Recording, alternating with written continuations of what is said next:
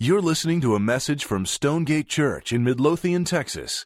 For more information about Stonegate and additional audio resources, visit stonegate-church.com. Okay, Mark 1 is where we are. Mark 1. So you'll want to make sure you get your Bible open and you are ready to go in Mark 1. And let me just throw down all of my cards on the table and just clearly say what this passage is getting at from the opening statements of this morning. So here is the point of the passage. Let me just make sure you see this. Mark 1, 1 through 8.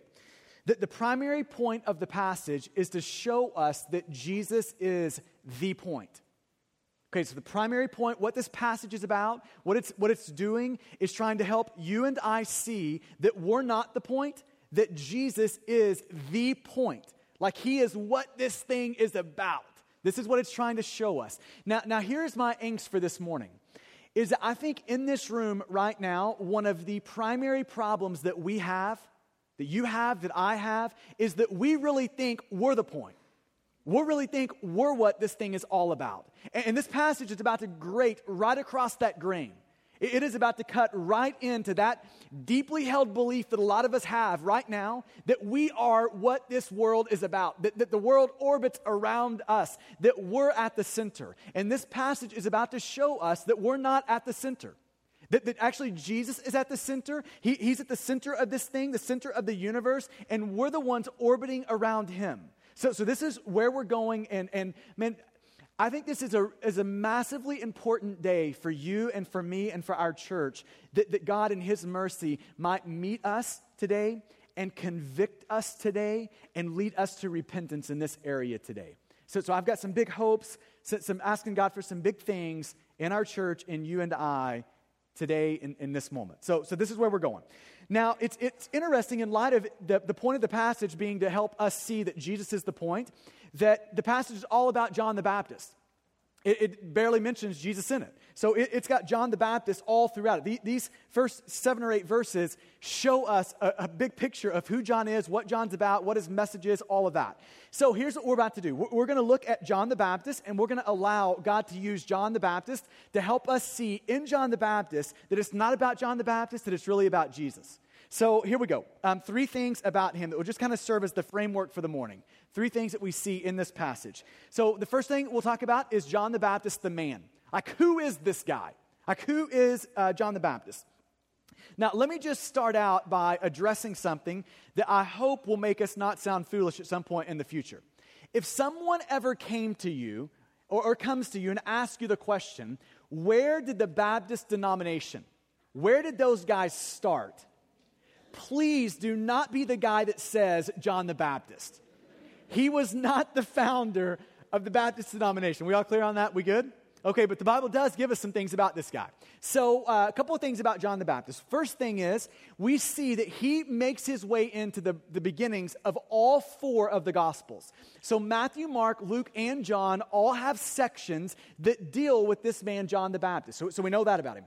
Luke 1 also shows us who his mom and dad are, Zechariah and Elizabeth, which makes John and Jesus cousins. Kind of an interesting thing to know about John. John and Jesus are cousins. We also know that John is a really good guy. Luke chapter 7, Jesus tells us that among women there has never arisen a man that is as great as John the Baptist. So we know that this guy is a top flight guy. And also when you look at Mark chapter 1 verse 5, we know that God entrusted John with great influence. So in Mark 1:5 we see this, that in all the country of Judea and all of Jerusalem were going out to him. So even allowing for hyperbole, that is a lot of people going out to John. That God had entrusted to John a great crowd of people, great ministry, great influence. That God had entrusted John with all of that. So much so that an historian of the first century, his name was Josephus, writing about this time period, said that the reason that he thought Herod actually had John arrested and later killed was because he was afraid of the power and influence that John had. So we know that this was an influential man in his day. I mean, in religious circles, this guy was a rock star. The whole countryside was going out to see John the Baptist do his thing. So this is John the Baptist, the man. But more important than the man, John the Baptist, is the mission. Like, what is John about? What is the purpose of John's life? And let me just state it clearly, what these 8 verses are going to show us about the mission of John the Baptist, about the purpose of his life, the point of his life. John's mission, or his purpose, was to point to Jesus. That's the purpose of John the Baptist's life. That was his goal, his ambition was to show people and to prepare the way for this Jesus to come, was to point people to Jesus. That's the purpose and hope and ambition of his life. Okay, now with that said, I want to work through these couple of verses here and show you 3 places in this passage that teach that are going to show us that the point of his life was actually to point to Jesus. Okay, 3 places. Let's start in verses 2 and 3. This is the first place. So in Mark 1, 2, and 3, Mark starts by quoting some Old Testament passages. He says this in verse 2. As it is written in Isaiah the prophet, "Behold, I send my messenger before your face, who will prepare your way, the voice of one crying in the wilderness, prepare the way of the Lord, make his path straight." Now, it's interesting here that Mark says these are all like from Isaiah, that this quote is from Isaiah, when in truth it's actually from 3 places in the Old Testament. It's not just from Isaiah. So I think what Mark is doing here, though, is he's attributing it to Isaiah because Isaiah is the most notable of all of them. And all of these other places that he's quoting here only make sense in light of Isaiah and his prophecies and predictions of this coming Redeemer. So I think that's why he attributes them all to Isaiah. But let me just run down through the 3 different places in the Old Testament that this quote is made from. The first is Deuteronomy 23:20. Deuteronomy 23:20. And basically in Deuteronomy 23, it is this it's this talk about this messenger, this divine messenger who will help the people of God. So you've got this kind of as a starter, that in some way that Mark is linking this Deuteronomy 23 messenger to John. But then you've got 2 more, and I want to read both of these other 2 to you. The second one is from Malachi, chapter 3. This is going to be on the screen for you. You're welcome to flip there, but easy access on the screen. Malachi, chapter 3. And I'm actually going to start at the last verse in chapter 2 of Malachi. So this is Malachi 2:17 going into chapter 3. It says this: "You have wearied the Lord with your words, but you say, 'How have we wearied him?' Answer, by saying, 'Everyone who does evil is good in the sight of the Lord, and he delights in them.' Or by asking, 'Where is the God of justice?'" So if you can imagine, in the days of Malachi, people are looking around, all of this injustice, and it seems that God is silent. And they're crying out to God, "Where in the world are you? I mean, all this is going down, and you are just silently sitting by here. How can this be?" Okay, this is the question they're asking. And in reality, that's the question that a first century Hebrew man or woman was asking as well. We're being oppressed by a foreign army, the Romans. They're a brutal army. How can you just how can you just watch this happen? How can you passively sit on the sidelines while this is going down? Answer, chapter 3, verse 1 of Malachi. So in light of where is God, here's the answer, verse 3. "Behold, I send my messenger, and he will prepare the way before me. And the Lord whom you seek will suddenly come to his temple. And the messenger of the covenant in whom you delight, behold, he is coming, says the Lord of hosts." Okay, so here's what Malachi just said. He said that where is God? Answer, God is coming. But before the king, before God comes, there is going to be one come before him, a messenger. So God is coming, but before he comes, a messenger is going to come. Now, if you keep reading along in Malachi, we get an interesting detail in Malachi chapter 4, where Malachi gives us one more kind of description of who this messenger would be. God is coming, messenger before him. Malachi 4, one more description. This is in verse 5 and 6. It'll be on the screen for you as well. Malachi says this: "Behold, I will send you Elijah the prophet before the great and awesome day of the Lord comes. And he will turn the hearts of fathers to their children and the hearts of children to their fathers, lest I come and strike the land with a decree of utter destruction." So he adds one more thing in there, that this messenger that I'm going to send before the king, before God comes, like that messenger that's coming, he is going to be an Elijah-like messenger. Now, tuck that in your back pocket. We're about to revisit that in about 2 minutes. So Malachi is saying, there is a messenger coming. This messenger is an Elijah-like person. Okay, then you've got the third quote. This is Isaiah chapter 40, verses 4 and 5. It'll be on the screen for you as well.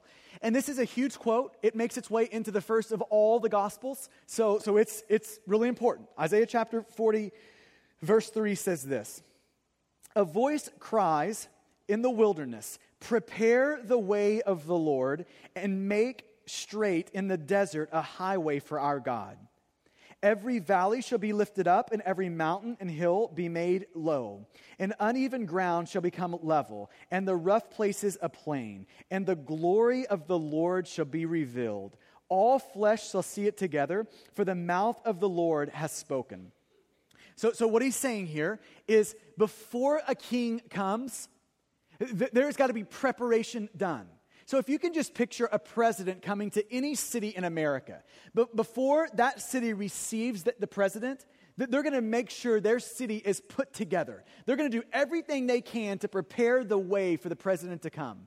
And in the same way, he's saying that before God comes, there's going to be some preparation that has to happen. And that preparation is going to come in this one that's going to be crying in the wilderness, prepare the way of the Lord. He's going to make all the uneven ground even. All the rocky things, he's going to plow through them. He's going to prepare the way or the road for God the King to come on. Now, you turn to verse 4 in Mark. So that's verse 2 and 3, these prophecies. And you get to verse 4, and here's what it says. We've got all these prophecies of this Elijah-like one coming, this messenger who will prepare the way of the Lord coming. And then you get to verse 4. John appeared baptizing in the wilderness.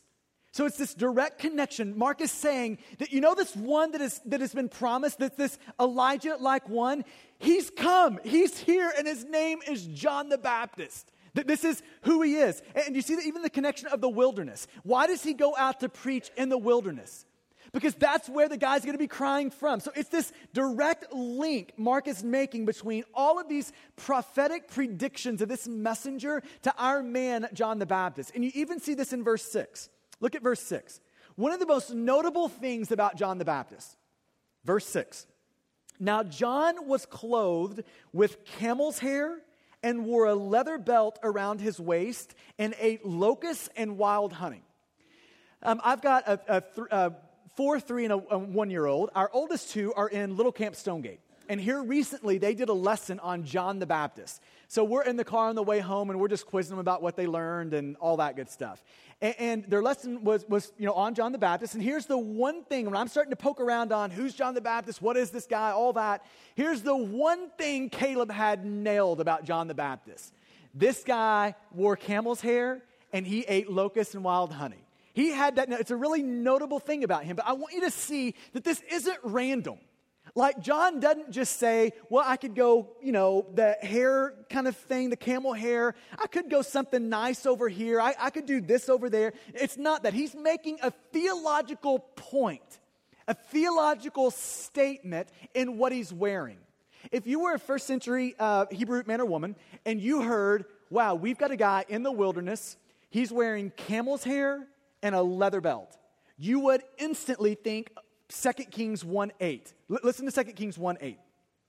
Okay, remember, this is in light of Malachi's, this Elijah-like messenger coming. 2 Kings 1:8. They answered him. He wore a garment of hair with a belt of leather around his waist, and he said, it is Elijah the Tishbite.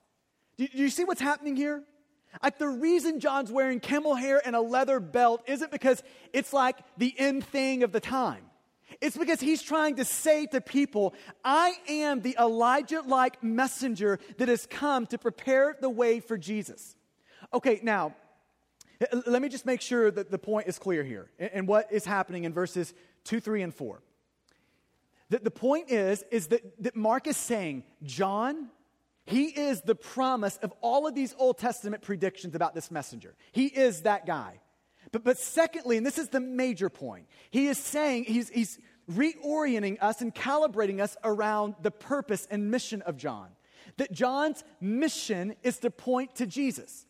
His mission, his purpose is to make sure that he points to the one who is coming. That John is not the point. Jesus is the point. John's role, his purpose, is to point to Jesus, who is the point. Okay, that's what's happening here. Okay, that's the first place you see this idea of John's purpose being to point to Jesus. Here's the second place you see it. Look at verse 7. Verse 7. Here's what Mark says. And he, talking about John the Baptist, preached, saying, "After me comes he who is mightier than I, the strap of whose sandal I am not worthy to stoop down and untie." Now, this whole sandal, stooping down, untying, tying, that was like a terrible job in first century world. It would be reserved for the lowest person in the house, typically some sort of a slave or a servant of the house. That's who did, and it would be the lowest slave or servant in the house. That's who did the tying and the untying of sandals. And what John is saying here is Jesus is so important. He is so massive. He is so prominent. He is so valuable that I am not even worthy to tie a sandal, that I am unworthy of the worst job in the kingdom of God. This is what he's saying. That the point being that John is not the point. That his goal, his purpose is to point to Jesus, this mighty one who is the point. Okay, and then one more time you see it, third place is in verse 8. Verse 8. Says this, "I have baptized," this is John speaking, this is his preaching, "I have baptized you with water, but he, the one who's coming after me," the point, this guy, "he will baptize you with the Holy Spirit." See, he's showing us why Jesus is the point. Maybe you could think of it this way. John is saying, listen, here's my problem. All I've got for you is water. But the one coming after me, the point, this guy, the reason he's the point is because he actually has the Spirit of God. See, I'm not the point. All I can do is point you to where redemption can be found. But the one coming after me, this guy, he is where redemption is found. See, all I can do is point you to the place to where you can be made right with God. But the one who is coming after me, he is the place that can make you right with God. See, all I can do is point you to where your sins can be forgiven. But this one who is coming, he is the person who can forgive your sins. See, John is trying to acclimate us to this fact that John is not the point, that Jesus is the point. And John's purpose is to point to Jesus, who's the point. Are we seeing that? Are we seeing what's happening here? That John is saying, listen, this is not about me. This is about Jesus. So let me just stop and try to just say this as clearly as I can. The reason John the Baptist shows up at the beginning of all four Gospels, Matthew, Mark, Luke, and John, the reason that happens is because he's trying to show you, trying to get you to see that he is not that what the story is about, that Jesus is. That he is not the point of the New Testament, that Jesus is. That he is not the hero, that Jesus is. That he is not the one that people should be worshiping, Jesus is. He is not the one that the spotlight should be on, that Jesus is. That the reason that John the Baptist shows up is so he can point you to Jesus, who is the point. That's the reason he's in the New Testament. It's the reason he's in all four of the Gospels. Which really kind of turns this whole thing around to this question for you and I. Are we, like John the Baptist, seeing that we aren't the point? See, this is really the question of the morning. Are we seeing that we aren't the point? See, it would be a great mercy from God for in this room today, for God to meet us and show us that it's not about you. It would be a great mercy from God today that in this room today that we would leave with an acute awareness that we're not the point. That this thing is not about us, that this thing is about Jesus. See, it really brings this question to the surface. Is your life about you or is it about Jesus? Is your life trying to get the spotlight so people can see you, or is it about trying to get the spotlight on Jesus where people will see him? See, that's the question that this passage is asking you and I. Do you think you're the point, or do you think Jesus is the point? Now, here's the problem when we start talking like this and about this. It's one thing in this passage to recognize what John is doing, what John's about. That John is about pointing to Jesus, who is the point of everything. It's one thing to recognize that, but it's another thing to figure out what does that look like in everyday life. So I even get that like for my life and in your life, that Jesus should be the point, but what does that look like? Does that mean that we need to get our camel's hair out? I mean, does that mean that locusts and honey are the new diet for all of us in the room? What does that mean? What does it look like for us to live in such a way where it is clearly seen that we're not the point, that Jesus is the point? So to see that, I want you to flip over to John chapter 3. This is going to be a visible picture of what it looks like for Jesus to be the point of your life. A visible picture of that. John chapter 3. So just flip to the right there. John 3, starting in verse 25. Verse 25 says this. Now a discussion arose between some of John's disciples and a Jew over purification.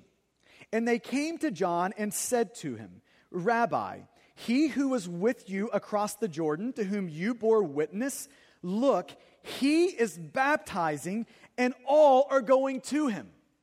Now, do you see the problem in this passage? Do you see what the rub is? The rub is this.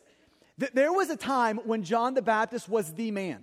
Everyone in Judea and Jerusalem were going out to see John the Baptist. But all of a sudden, Jesus gets on the scene, and John the Baptist isn't such hot stuff. Now the crowds aren't all flocking to John the Baptist. Now they're actually flocking to Jesus. This is the problem. So now John's disciples come to him, and they're beside themselves. You can just see embedded into these couple of verses the animosity and jealousy that they have. In verse 26, when they're talking about Jesus, they can't even use his name. It's him. It's that guy across the Jordan. They can't even say his name. That's the sort of animosity that they were feeling. That's the sort of attack they were feeling. Where are all of our people? These people were our people. This ministry was ours. Now they're all going to him. What's going on here? This is the rub that's happening. And now I want you to see what it looks like for Jesus to be the point in how John the Baptist responds to this dilemma. How he responds to his disciples who are coming to him and saying, we've got a problem. All of the people that we had are now going to him. Here's a picture of Jesus being the point. Verse 27, John answered, a person cannot receive even one thing unless it is given him from heaven. Not one thing unless it's given him from heaven. Here's what John is showing us. If you want to know what it looks like for Jesus to be the point, here's the picture. It looks like a humble recognition that everything above hell is a gift from God. A humble recognition that everything above hell is a gift from God to us.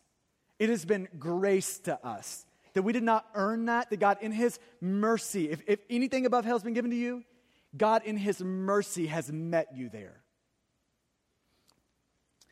See, what John is doing here in verse 27 is he is confronting in his disciples a wrong way of seeing the world. A wrong way of seeing. In their mind, they had earned these things. And John is saying, no, who gave you ministry? Who gave you influence? Who gave you these crowds? Answer, God did. That's who gave them to you. But see, what's happening in the heart of his disciples is they had taken one of God's gifts that they should have enjoyed. They should have looked at God and said, thank you, God, for entrusting this to me, even if it's for a season. But they took this gift from God that God had placed in their hand, and they gripped their hand around it, closed their hand around it, to where now they felt entitled to it. This gift now is not negotiable, God. Now we have earned this. You owe this to me. These crowds, this influence, these people, you owe these people to me. Now, contrast that with John.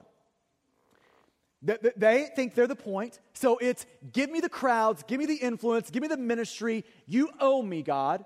But look at John. He is coming from a much different perspective, isn't he? That all of this is a gift from God. That John is saying, this is a great gift from God that we should be enjoying. But when God decides he wants to take it, listen, it's his gift. He can give it, he can take it. And when God decides he wants to take it, I can still enjoy life without this gift because I still have God to enjoy. You see that? See, his disciples, they can't do that. Why? Because it's all about them. But John can because it's all about Jesus for John. So let's just press this down and ask the question. Are you ungrateful? I think one of the pervading problems in suburbia is just a general ungratefulness for the many gifts that God's given us. I mean, are you grateful? Is there a humble gratefulness to you for all the different ways that God has shown you grace? Or is there this entitlement thing to you? That God, you gave me this, and how dare you even think about taking that? God, you gave me this house. How dare you consider taking that from me? God, you gave me this family. How dare you? I mean, we could go down the list here, right? God, you gave me this job. How dare you? I mean, is there an entitlement to you with God that God, you owe me?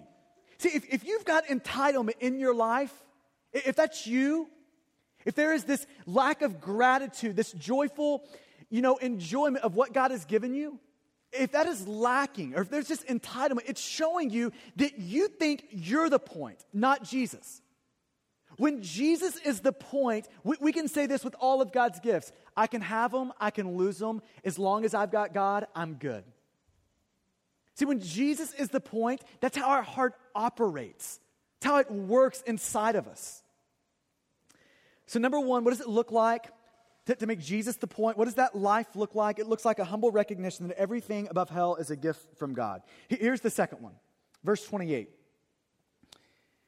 Second picture of what it looks like to make Jesus the point of your life is that we are living out of a constant awareness of our identity. That we're living out of a constant awareness of our identity. Look at verse 28. John says this, and he's correcting them in this. That they are upset, that they are mad about the crowds going to Jesus. And here's what he says. Verse 28, you yourselves bear witness about me. In other words, you've seen this play out in my life. You know I've said this. You know this is what I'm about. He goes on. That you yourselves bear me witness that I said, I am not the Christ, but I have been sent before him. I am not the Christ. I'm the one that's been sent before the Christ. Okay, so let me maybe come at this from two different angles. This idea of John having an acute awareness of who he is and who he isn't. See, John knew, first of all, who he wasn't. I am not the Christ. Here's what John was really aware of. That I am not God, that God is God.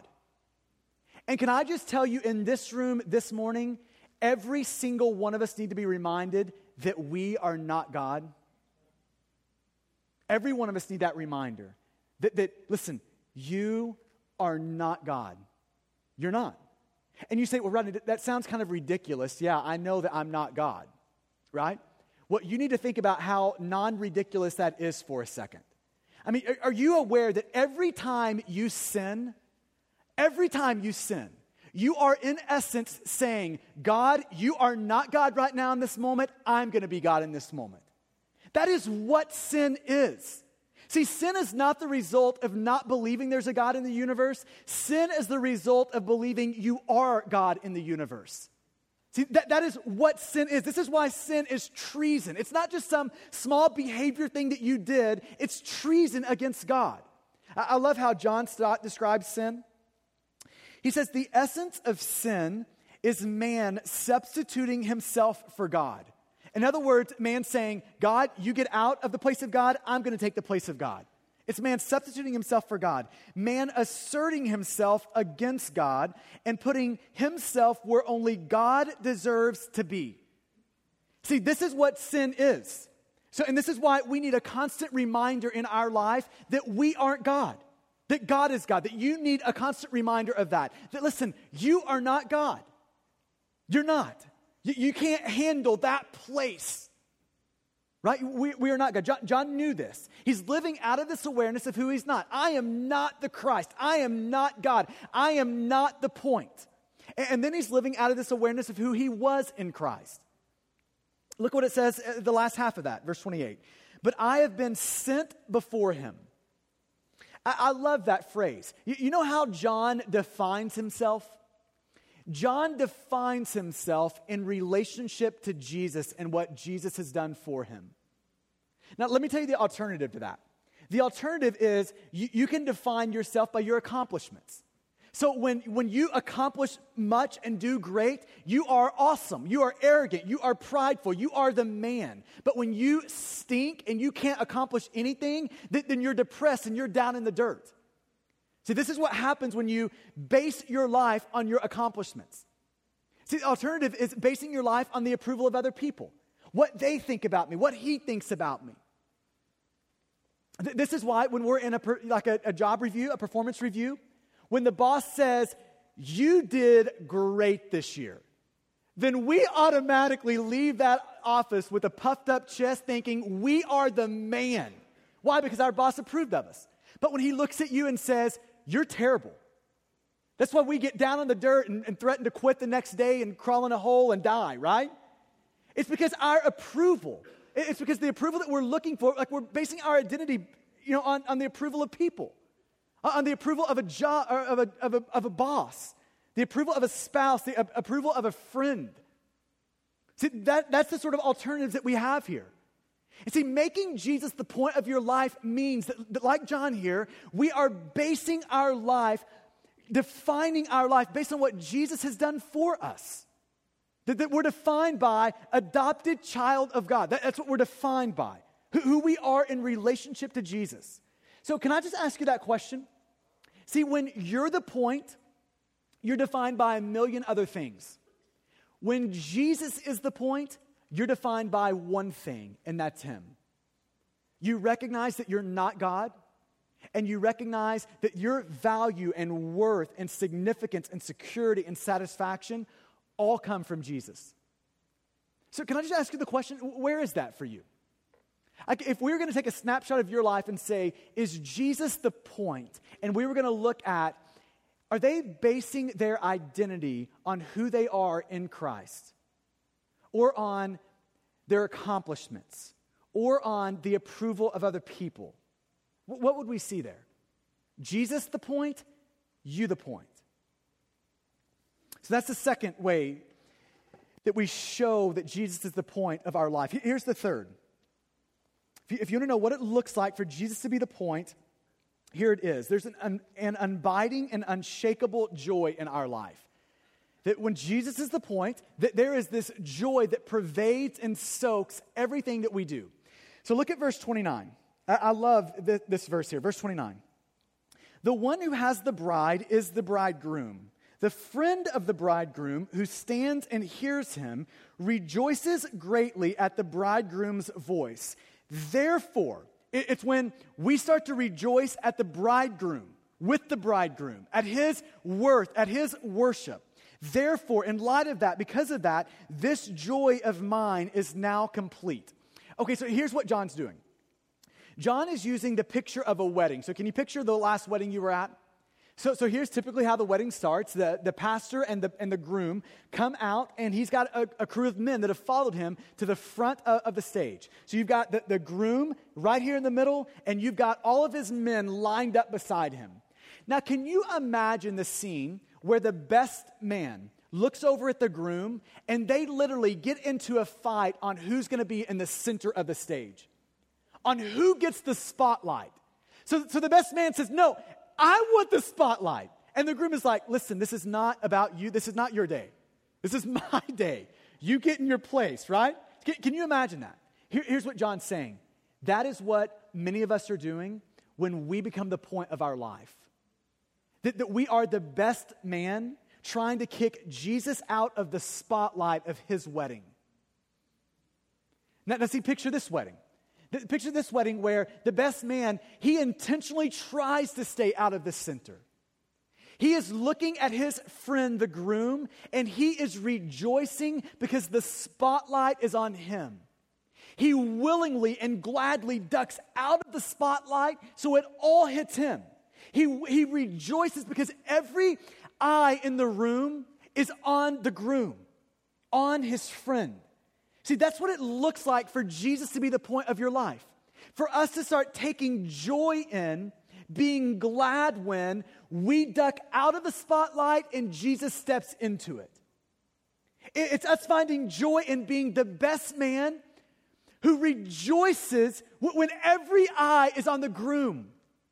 See, this is what it looks like for Jesus to be the point. And here's what he's saying, that when you start to live like that, when you start to align yourself like that, Jesus being the point, you being the best man, Jesus being where all the attention is, you being in the background. When you start to live your life and see your life like that, then your heart will be reacquainted with the joy that God gives. That your heart will be glad and joyful, that there will be this unshakable joy in that.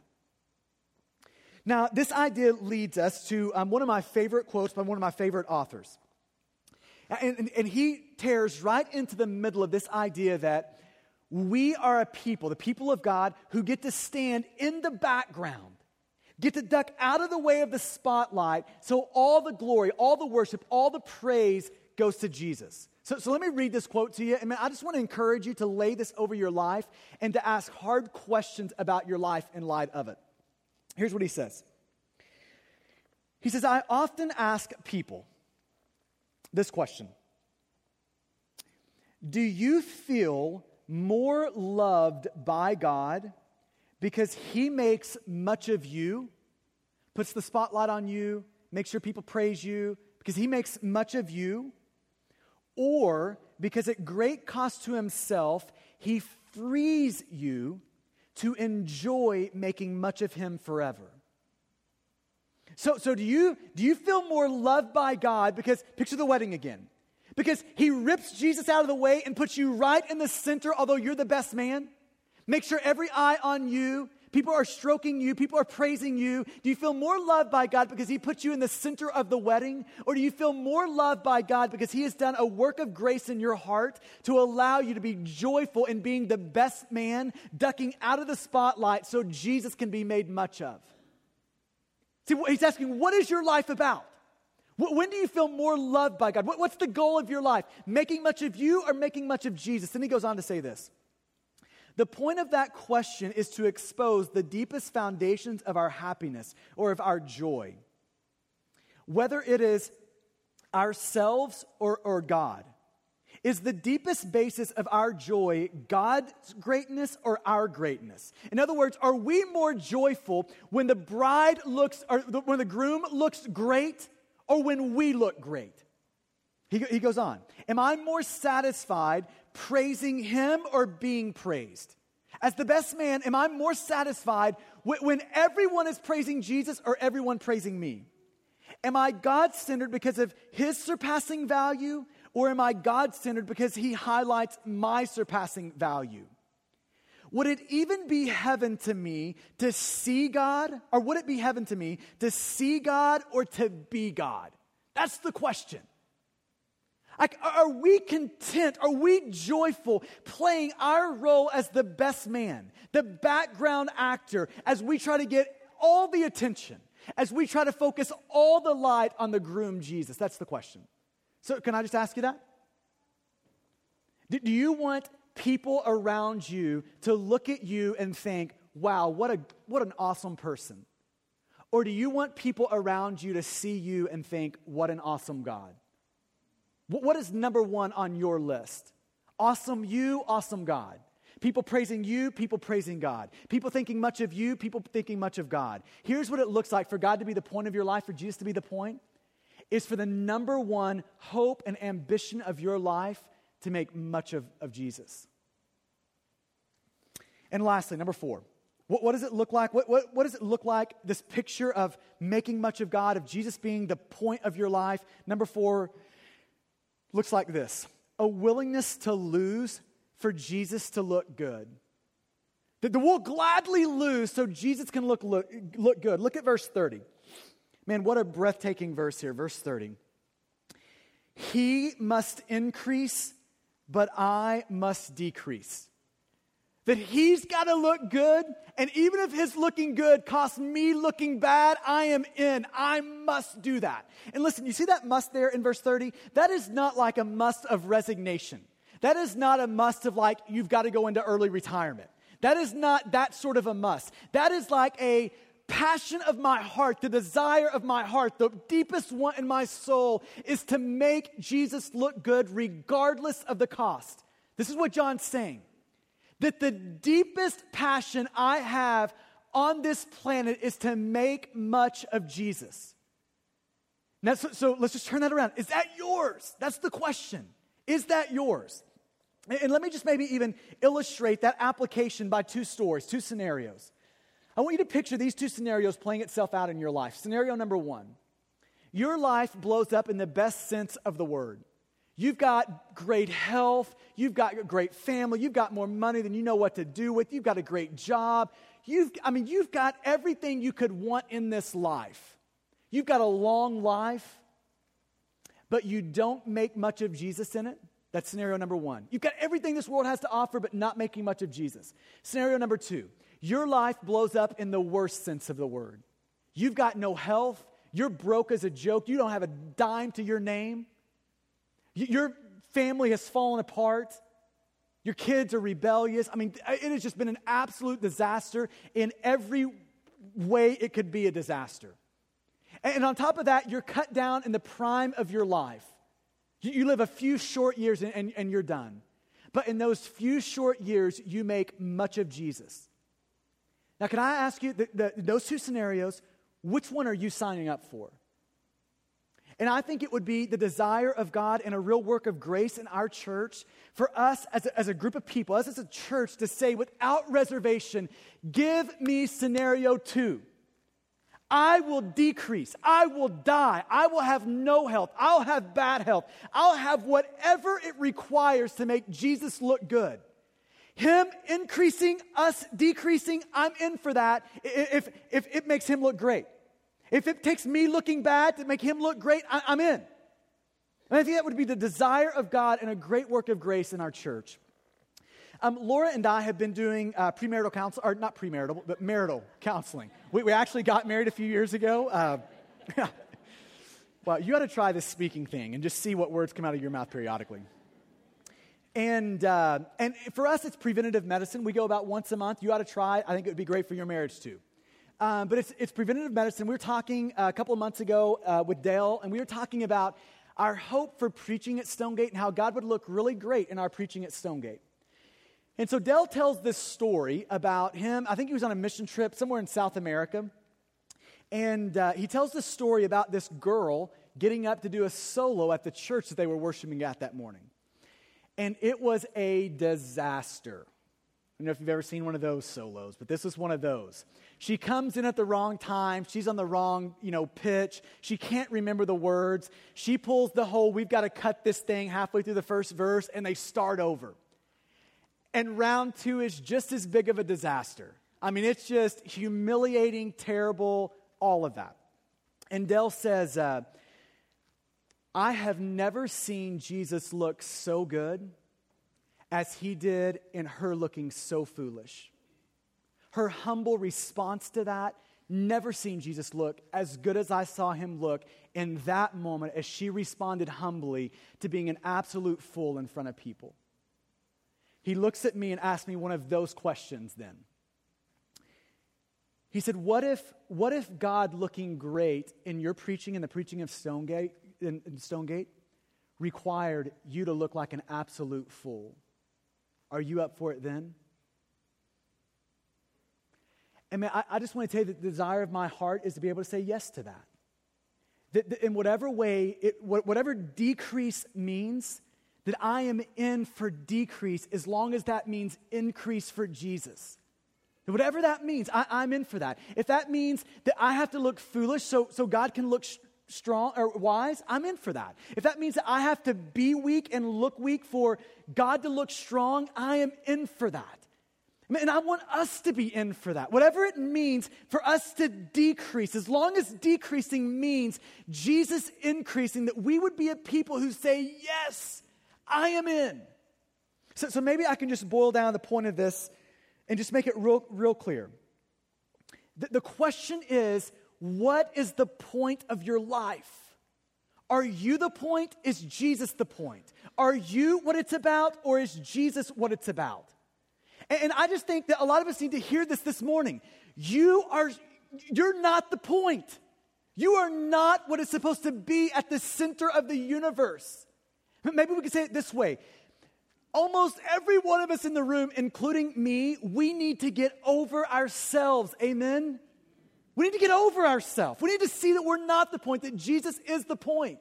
He's what it's about. And can I just tell you, for the men in the room who let's just say marriages. Your marriage is really struggling. Can I just tell you, it is not going to get better until you get over you. It's not. You're in relational conflict. It is not going to get better until you get over you. See, when you think you're the point and I think I'm the point of the universe, it leads to a million smaller sins. It leads to envy and rivalry and that whole ugly side of jealousy that we're seeing in John 3. It leads to lust. It leads to a million smaller sins. Impatience. See, men in the room, you are not going to be the husband that God has called you to be until you get over you. Parents in the room, until you get over you, you're never going to be the parent God has designed you to be. Until you get over you, until you're no longer the point, but Jesus is the point, until you get over you, you're always going to live vicariously through your kids. See, this is the reason that parents get into a fight at a fourth grade football game, right? Fourth grade football game. Because they're the point. They can't get over them. See, teenagers, here's the thing that you need more than anything else in the world is for you to get over you and to get to Jesus. So this is the thing we need this morning in the room is for us to get over us. See, when you're the point, discontentment saturates your heart. When Jesus is the point, contentment, a heart that is satisfied in God, shows up everywhere in your heart. When you're the point, joy is an impossibility. When Jesus is the point, an unshakable joy grows naturally.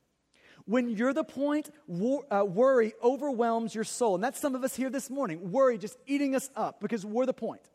But when Jesus is the point, you're free to enjoy life. When you're the point, every conversation revolves around you. When Jesus is the point, every conversation revolves around others. When you're the point, you're constantly critical of those who oppose you. When Jesus is the point, you're free to compliment and encourage even those who oppose you. When you're the point, you have to have it your way. When Jesus is the point, you are free to allow others to have it their way. When you're the point, the church is here to meet your needs. When Jesus is the point, you are free to give your life away to meet the needs of others. When you're the point, your family's job is to serve your needs. When Jesus is the point, your job is to serve the needs of your family. When you're the point, comfort consumes our life. When Jesus is the point, the mission of God consumes our life and leads us to befriending neighbors, inviting them into our lives so that they can see the difference that Jesus makes. When you're the point, you'll keep people on the outside, aka community, saying no to that. When Jesus is the point, you'll invite people into your life so that they can push you to be more like Jesus. When you're the point, you'll always have to present yourself as strong and wise. When Jesus is the point, you are free to be weak and foolish so Jesus can show himself as strong and wise. When you're the point, you're always trying to figure out how you can win. When Jesus is the point, you're always trying to figure out how Jesus can win. And can I just tell you, church, I want us to be a people who make Jesus the point, who are always trying to ask, how can we make Jesus win? Amen? Last thing, and we'll be done, is that's the man, and then we got the mission. The point of his life is to make Jesus the point, to show Jesus, to point to the point. And lastly, we've got the message of John the Baptist. I just want you to quickly look at verse 4. Verse 4. The message. Here's the message of John the Baptist. Verse 4, John appeared baptizing in the wilderness and proclaiming a baptism of repentance for the forgiveness of sins. John tells you something in verse 4 and invites you into something in verse 4. Here's what he tells you. It's like this foreshadowing of the gospel. That in Jesus, listen, there is forgiveness of sin. Isn't that great news? The good news of the gospel is that for even people who really think that they're the point of life, that there is forgiveness to be had for that.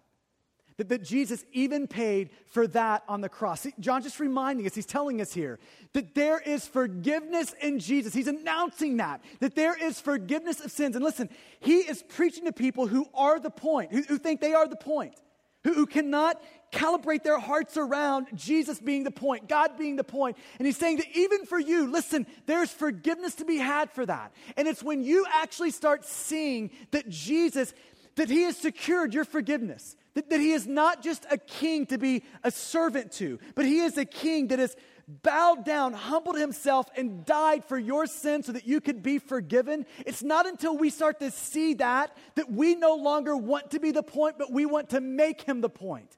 It's when we start to see that in Jesus, our sins can be forgiven, that our heart's natural outflow is to say, yes, and let me do everything I can to worship that Jesus. So he's telling us something. There's forgiveness to be had in Jesus. And he's inviting us into something. Do you see that word repentance in verse 4? He's inviting us to repent, to turn from us being the point and turn to Jesus in faith, saying, God, I want you to be the point. I want that to be you. I want this to be about you, my life to be about you, my family to be about you, for everything to be about you. He's inviting you into that, to repent. It's this invitation to come and meet Jesus and to repent of you being the point and to make Jesus the point. I love what J.I. Packer, he defines repentance like this, and I'll just leave you with this quote. Here's how he defines repentance, and I pray this would happen today. Repentance means turning from as much as you know of your sin to give as much as you know of yourself to as much as you know of your God. And as our knowledge grows at these 3 points, so our practice of repentance has to be enlarged. And I pray that this would be a morning for you, that you would give as much of you know as of your sin, turn from as much as you know of your sin, and give as much as you know of yourself to as much as you know of this God of the universe who is the point. Amen? Let's pray together.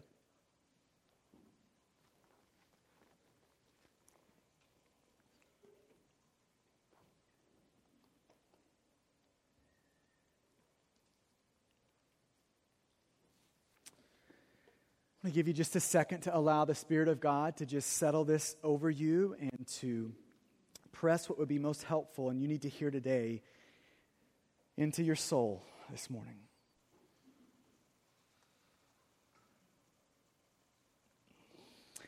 Man, here's what I'm praying for us in the room, is that God would get us over us. Amen.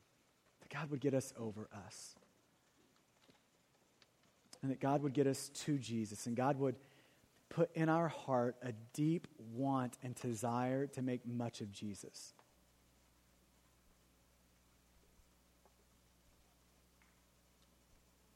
And so, men in the room, can I just remind you that you aren't God, that you aren't the point, that Jesus is the point. And I just can't imagine that repentance wouldn't be needed this morning. I can't imagine that for the men in the room. That we wouldn't need to get on our knees before God, to turn from this sin of making our own life the point, and in faith turning to Jesus, thanking Him for forgiveness, thanking Him that we can be made right with God because of Him, even in the midst of our sin. And men, I can't help but think that wouldn't lead to conversations of confessing and repenting of sin in front of your family today. And ladies in the room, I think the same would be applicable there. I just can't imagine that we wouldn't be in great need of repenting of that this morning. Of taking John up on this offer of repentance. And I can't imagine that wouldn't lead to us before our family today repenting and confessing of the fact that we have been about us and not about Jesus. And expressing that the desire of our heart is to be about Jesus, to plead with Jesus to change our heart, to give us deep desires to make much of Him. Thank you for listening to this message from Stonegate Church, located in Midlothian, Texas. For service times, additional audio and study resources, as well as information about our church, please visit us at stonegate-church.com.